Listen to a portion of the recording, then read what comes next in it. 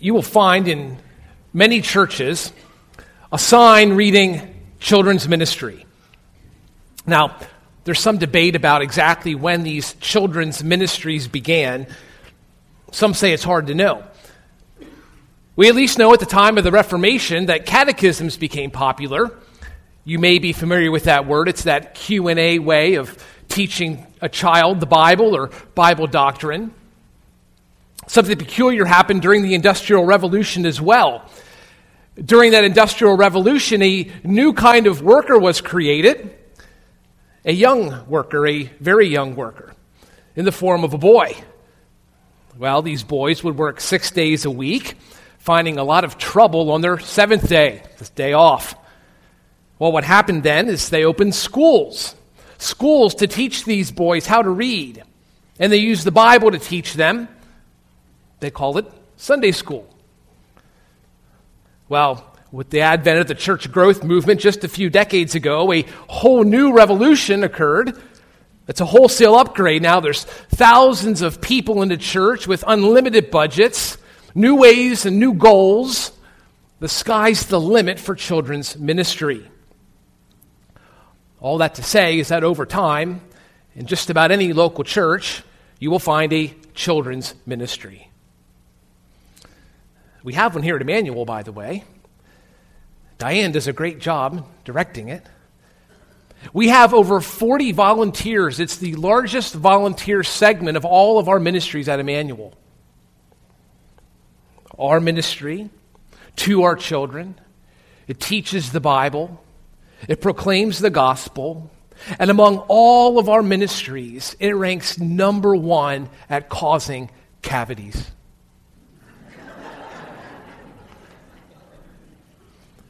But I can tell you where children's ministries began.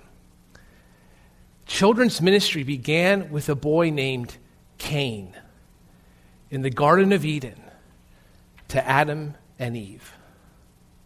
You see, wherever there was a household with a child, there is children's ministry. A parent is charged with a children's ministry. You see, the sign that hangs above many rooms in many churches today should also be a sign that hangs above every Christian household, because it's within every household that has a child, where God is Lord of the house. It is there that there is a children's ministry.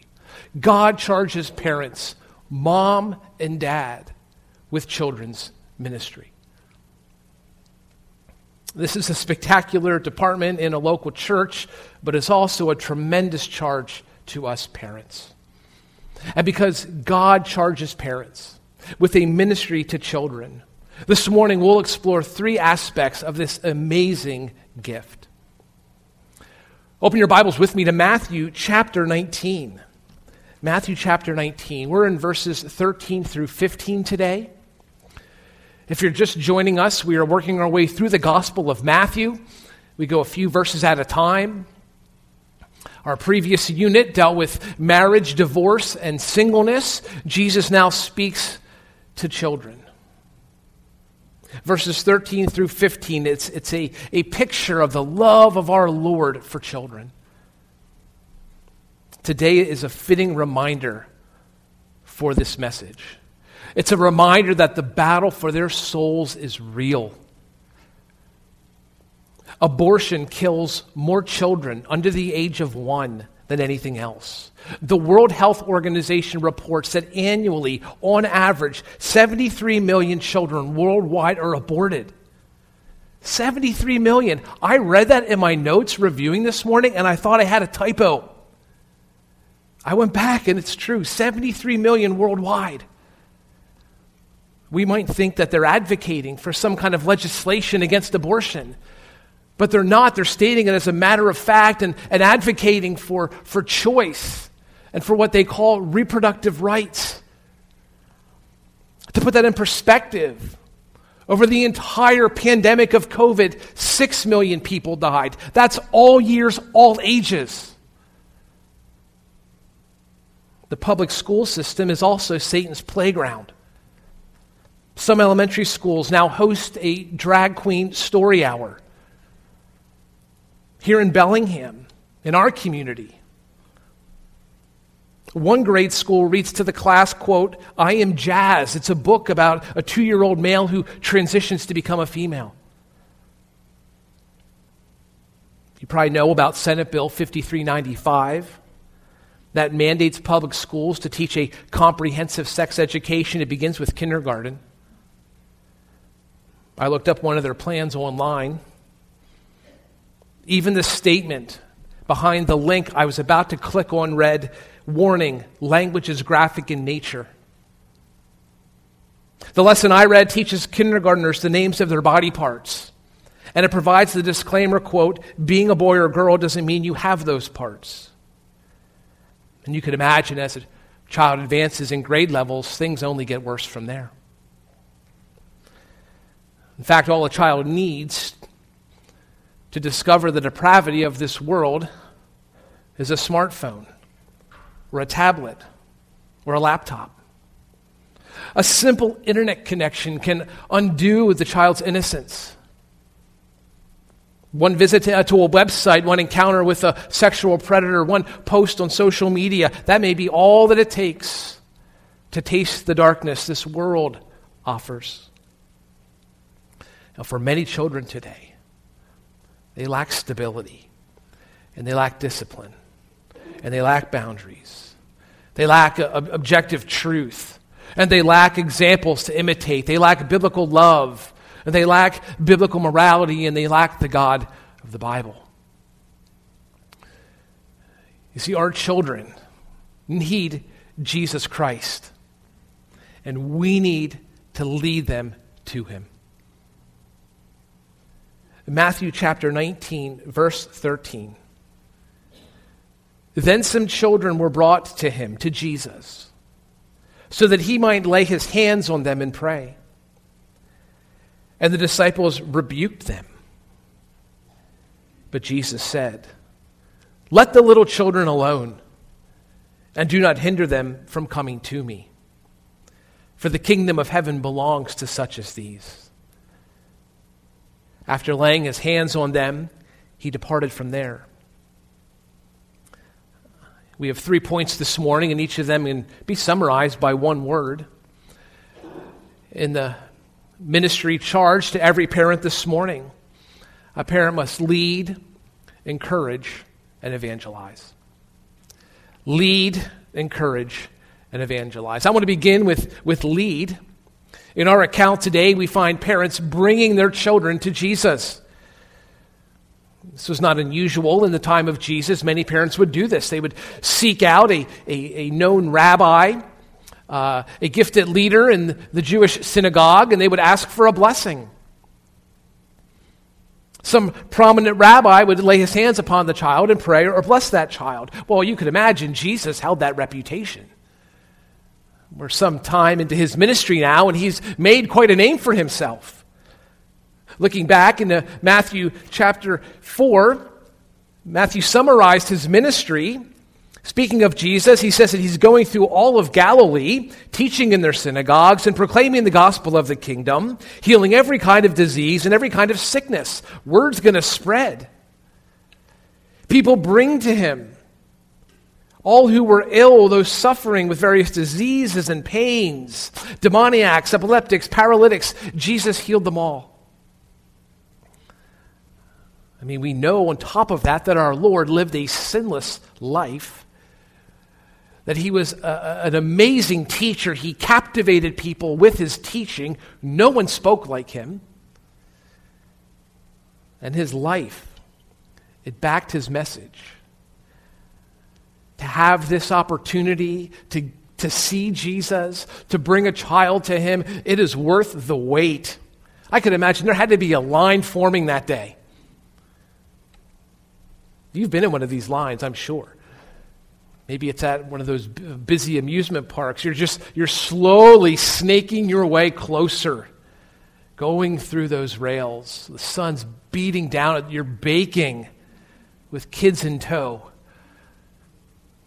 What a gift this would be for the parents. It is well worth it. What a gift this would be for the kids to meet Jesus the Christ. Do we not desire the same? for our kids to know Jesus, to meet him, to receive his blessing? That brings up the question then, how do we lead them to Christ? How do we lead our kids to Christ? First, we need to lead ourselves. We need to lead ourselves to Christ. Leading children comes as an overflow of what we're already doing in our own lives. If we're pursuing Christ, if we're obeying Christ, if we're going hard after him, that's going to trickle down to our kids. It's like a cup that is full. It's going to spill over. And to say it another way, one must follow well to lead well. The better we follow Jesus, the better we can lead others to him. In fact, Jesus himself is the perfect example of this. He fully submitted himself to his Father. He fully submitted himself to God. And because he did this, he took this gang of ragtag disciples and he turned them into the type of men who would spread a gospel message so far and planting it so deep that 2,000 years removed from them, there's still a guy up in front of you preaching from the book. Amen. Jesus could lead disciples well because he followed his Father well. And when we lead ourselves to Christ, we can lead others there too. It'll be an overflow. We'll be full. We'll have much to give. Secondly, how do we lead our children to Christ? Well, we take them to the Word. We take them to the Bible. It is in the Bible where Christ may be found. He's no longer traveling the countryside as he was in that passage I read you. You will not hear of Jesus healing down in Algiers. He's in the Bible. And if we're to find him, it's only through this inspired, inerrant, infallible word. The Gospels, clearly. The epistles, certainly. And the Old Testament? Yes, even the Old Testament. You might recall his exchange with some followers of his following his resurrection. He's walking along the road. These are my words which I spoke to you while I was with you, that all the things which are written about me in the law of Moses and the prophets and the Psalms that must be fulfilled. That's another way of speaking of the Old Testament, the law of Moses and the prophets and the Psalms. They all spoke of Jesus. He's all throughout the Scriptures. And to truly find him is to find a real historical person. If you fail to find some kind of feeling or emotion or experience, you haven't failed to find Jesus. It is to find objective truth, unchanging truth in the Bible. That's where the journey begins. The feelings and the emotions and the experiences, they'll come. We talked about this in Sunday school. Just like any relationship we have with a spouse or a friend or someone we know in this life. We have experiences, we have emotions. That will be true when we have Jesus as well. But it begins with Jesus and the truth of the Bible, and all of those experiences, all of those emotions, they then follow. Thirdly, how do we lead children to Jesus? Well, we take ownership. We take ownership. We lead children, not others. We take the reins. We drive the train. That's what parents do. In fact, when it comes to preparing children for life, the Bible points to parents. It points to mom and dad. Take the book of Proverbs, for example. We might call this the Bible's treatise on wisdom. Proverbs is just overflowing with wisdom. But in the first 9 chapters of that book, it's a father speaking to a son. He appeals to him with the words, if I counted them correctly, he says to the son 15 times, my son. My son, hear.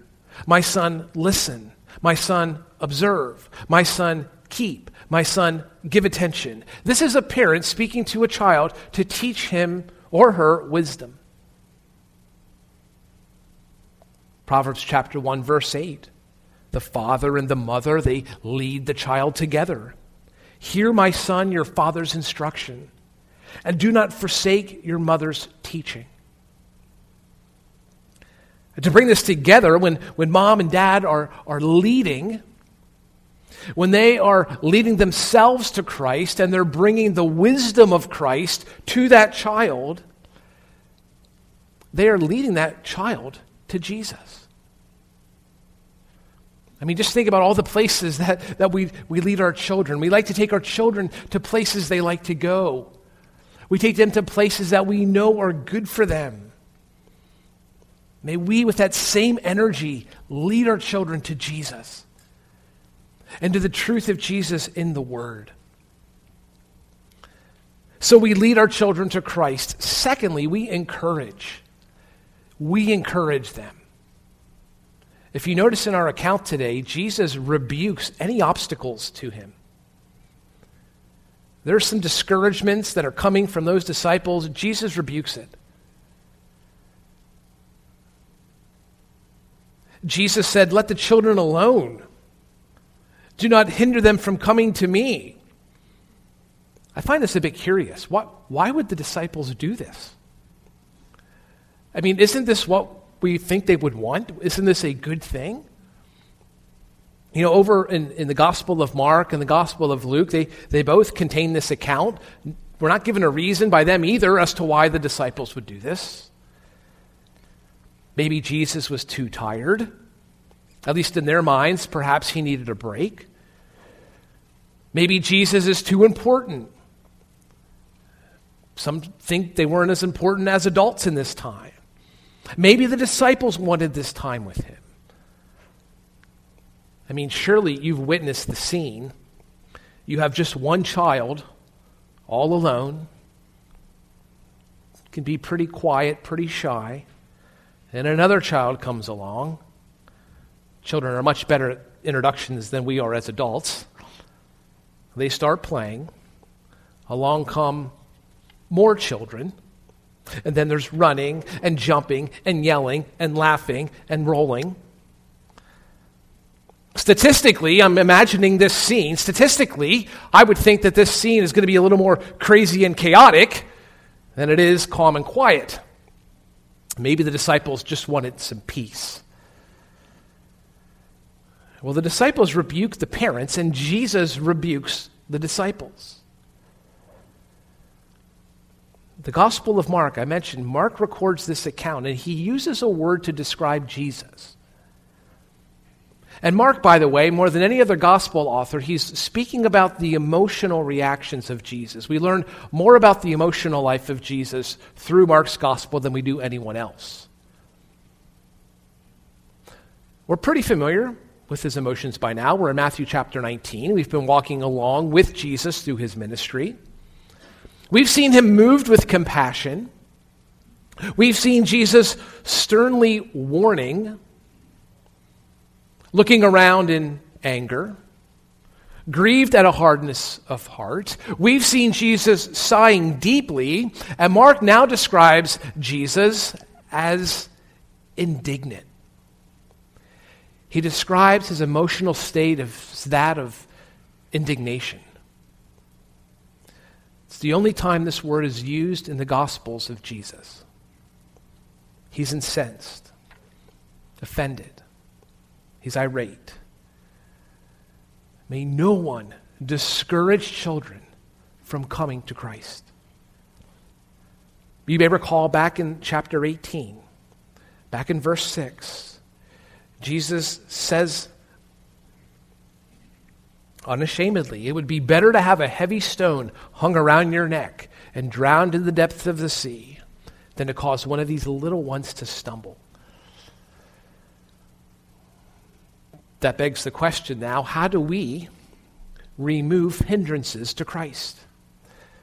We know we want to lead them to Jesus.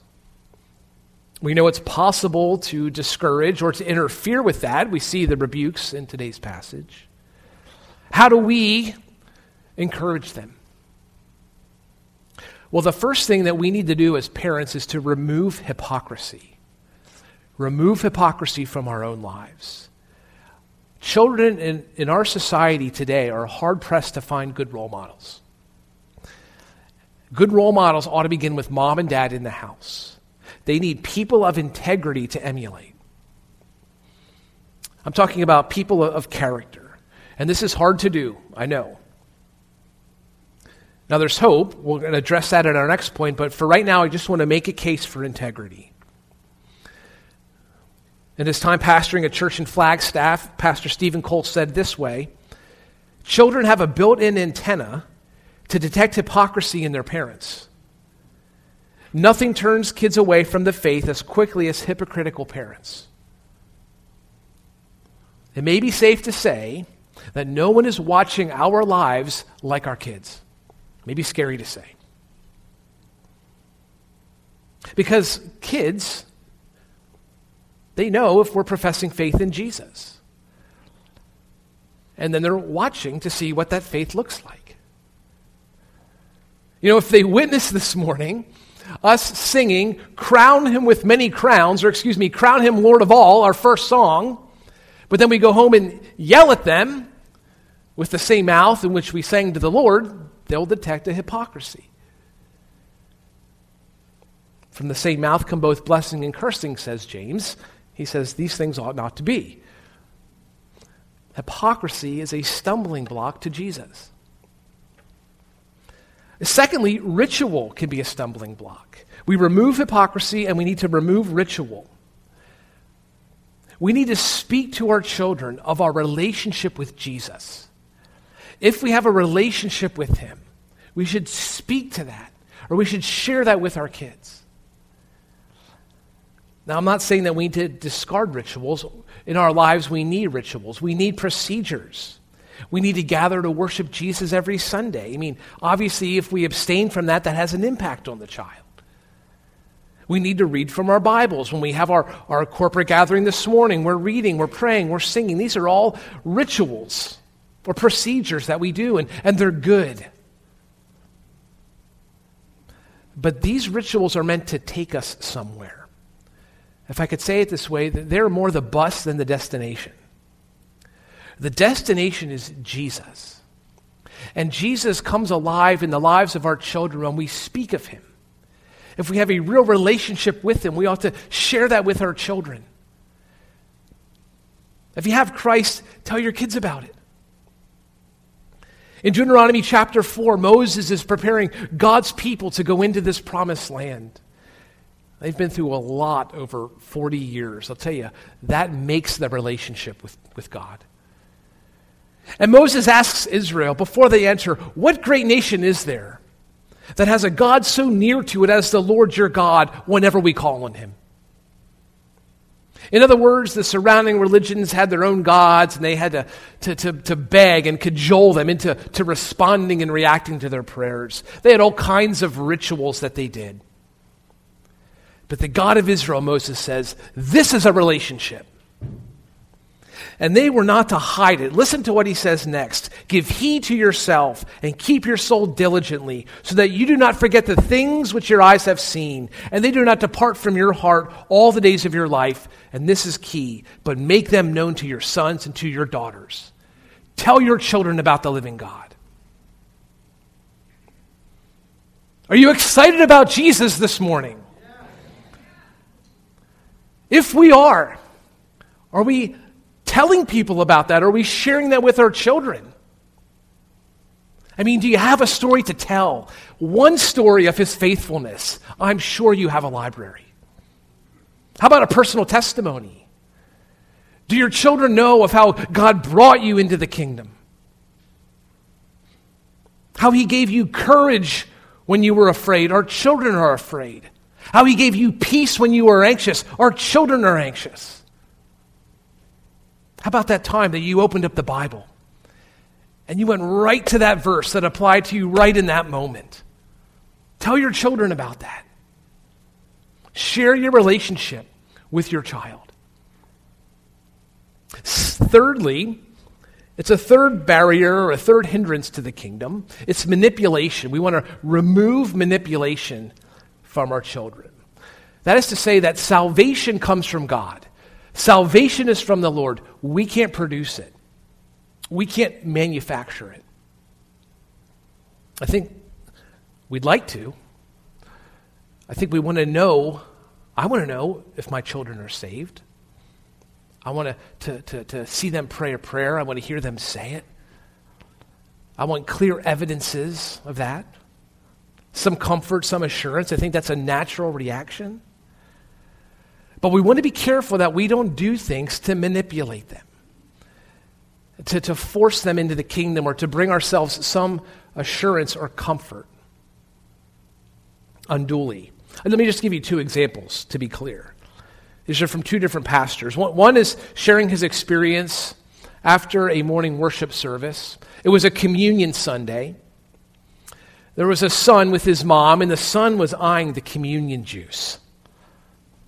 And the mom told him, you can't take communion until you ask Jesus in your heart. So he asked Jesus into his heart so he could take communion. Another example comes from a summer VBS. All the kids in the Vacation Bible School were given a piece of paper. They're supposed to write their name at the top of that paper. And in the front of the class, there were two barrels. One barrel labeled heaven, the other barrel labeled hell. If I understand the account correctly, someone lit a fire in the hell barrel. And the kids were supposed to take their names and go put them in one of the barrels. I don't think that was a hard decision. But we know that these are not ways to lead children to Jesus. They tend to be forms of manipulation. They're going to produce false conversions. A true saving faith can be stifled by hypocrisy, as we discussed. It can be stifled by empty rituals and by the kind of manipulation in these stories. But we want to encourage our children to come to Jesus, to remove these barriers. Jesus says, do not hinder them. So we lead, we encourage, and we evangelize. Thirdly, we evangelize. Give them the gospel. Jesus said, let the children alone, and do not hinder them from coming to me, for the kingdom of heaven belongs to such as these. I remember back in Matthew chapter 18, we learned that there's something about children that we ought to imitate, even as adults. Jesus says in verse 3, unless you are converted and become like children, you will not enter the kingdom of heaven. Whoever then humbles himself as this child, he is the greatest in the kingdom of heaven. And taken all together, if you wish to go to heaven, you must have the humble trust of a child. Belief in the gospel takes you to heaven, but it's the humble trust that enables salvation. We need humble trust to come to God. Just think about it for a minute. I'm going to read you one verse. It's the gospel summarized in one verse. Jesus preached this in the Gospel of Mark. He's walking along. Jesus declares, the time is fulfilled. The kingdom of heaven is at hand. Repent and believe in the gospel. We need humble trust to do that. Repent and believe in the gospel. Repent means to change. Repent essentially means to change our minds. Repent means to turn, to stop sinning and turn from sinning and turn to God.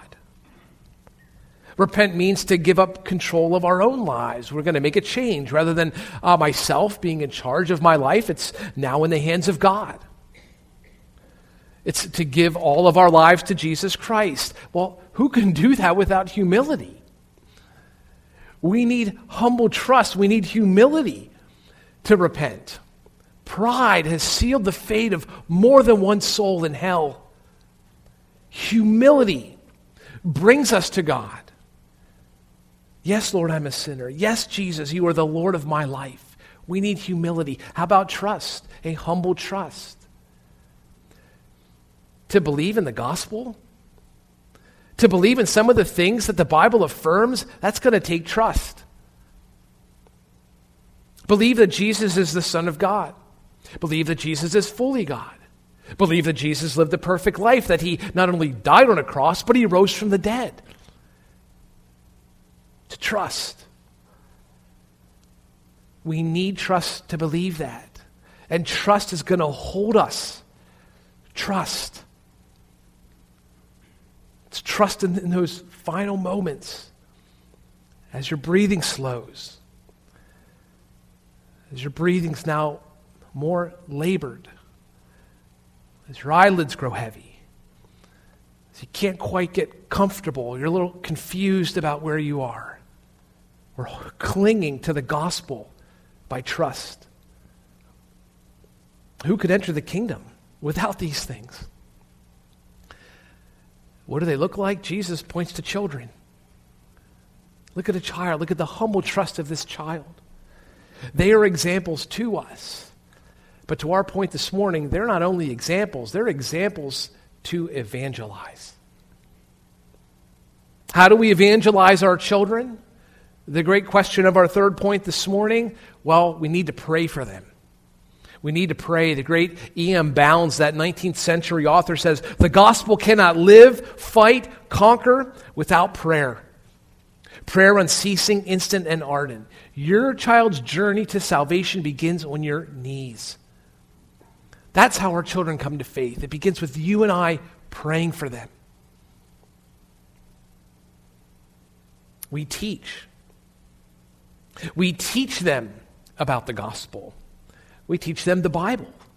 And this is something that you can do. Listen to Deuteronomy again, chapter 6, verse 6. These words which I am commanding you today shall be on your heart. You shall teach them diligently to your sons, and shall talk of them when you sit in your house, and when you walk by the way, and when you lie down, and when you rise up. Now, just by a show of fingers, you can put your hands up for this part. How many degrees, college degrees, did the people of the time in this verse have? 0. That's right. 0.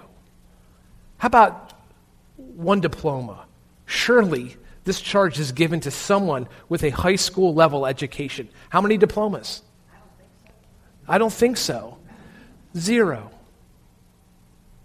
None of these people given this charge were doctors. None of them were professors. These were all children of slaves in Egypt. But who did God charge to be the teachers of the children? Them, the parents. They were given the charge to teach the children. And they were told to teach diligently. That's a great word. That word has to do with repetition. It's a word, a related word has to do with a sharpening. And you heard the variety of locations. They're to do it in the house, on the way, at night, or in the morning.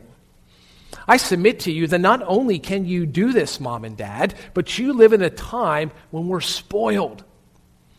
There are tons of good resources out there designed for just about every age and development. There's so many ways we can teach our children of the beauty of Jesus Christ. And lastly, and don't forget this one, proclaim. Don't forget to actually tell your child the gospel. Yes.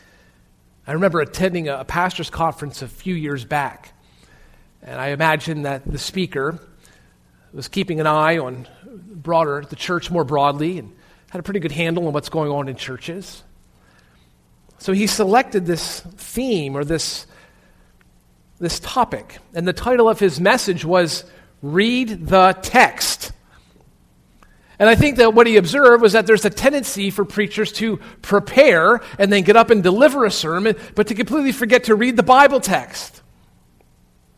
It's so obvious that it's forgotten. Well, so it is with evangelism, and evangelism to our children. We just assume that they know the gospel. And we just assume that perhaps they've heard it in Sunday school or in church. Or we assume that they believe the gospel. Do not assume that. It's up to mom and dad to proclaim the good news to the children. So grab a pulpit and drag it in their room and grab a bullhorn.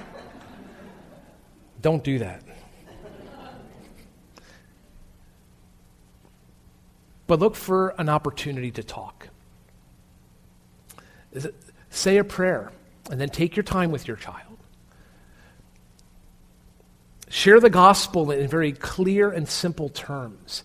Ask Jesus into your heart is confusing, especially for younger kids who think literally.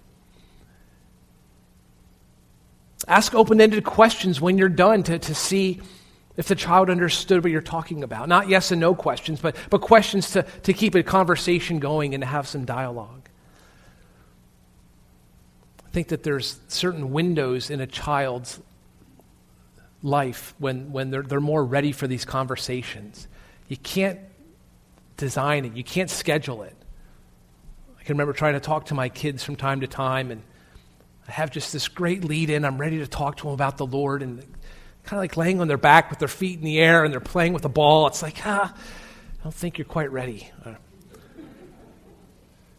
But there's times when they are. There's times when they'll come and they'll ask a question, or times where there's just some theme. It just seems like now's the moment. So we live a lot of our lives as parents just looking for that open door. And finally, we can invite the child to pray if they're ready. I think that's a very natural response to talk to God, especially if they're understanding the gospel and then they want to receive that gift. It's very normal for us to do that, isn't it? Christmas time, for example, we receive a gift from someone. We usually thank them for it. We talk to them. It's quite logical to talk to God and for our child to pray to God. And again, lastly, just to reiterate what we mentioned, don't force them into a decision. You just need to be patient. Don't be anxious. This is in God's hands. He will handle the outcome. Because for you and I as parents, we're just missionaries. God will handle the follow-up. So this morning, proclaim, encourage, and lead your child to Christ. And I realize this morning that there are many here who don't currently have children in the household. But that doesn't mean that there's no application for you today. I mean, you've heard the saying, it takes a village to raise a child. And there's some truth in that. Because a village, or in our case, a church community, a fellowship of faith, can provide the infrastructure and the support, the help that families need to do the work of child rearing. A community can pray. You can pray. You can pray for parents to have opportunities and to take them. You can pray that they would raise their children in the discipline and instruction in the Lord in this church. You can pray for children. You can pray that they would come to saving faith. You can pray with the parents. Let them hear your heart. Let them hear how you're praying for them, perhaps at home or when they're not with you. You can serve. A community can serve. This is something that we all can do. We can serve. Again, the children's ministry here at Immanuel, it exists to support the work of parents. There's numerous places to serve here, from the nursery to children's church, from Sunday school to revival. Next week, you'll hear about opportunities coming up this summer. You've heard me speak about it. We can even open up a school right out of this building. Because in the years to come, based on what I opened up with this morning, there's going to continue to be a demand for solid schooling, for schooling that responsibly shepherds the heart of a child. And we have the facilities, and God will provide the finances. We just need a team of volunteers who will say, hey, I want to look into this, and I want to work on behalf of our children. I want to open up this fighting front against Satan. And we can encourage. We saw that. You can encourage. I love Proverbs chapter 3, verse 27. Do not withhold good from those to whom it is due, when it is in your power to do it.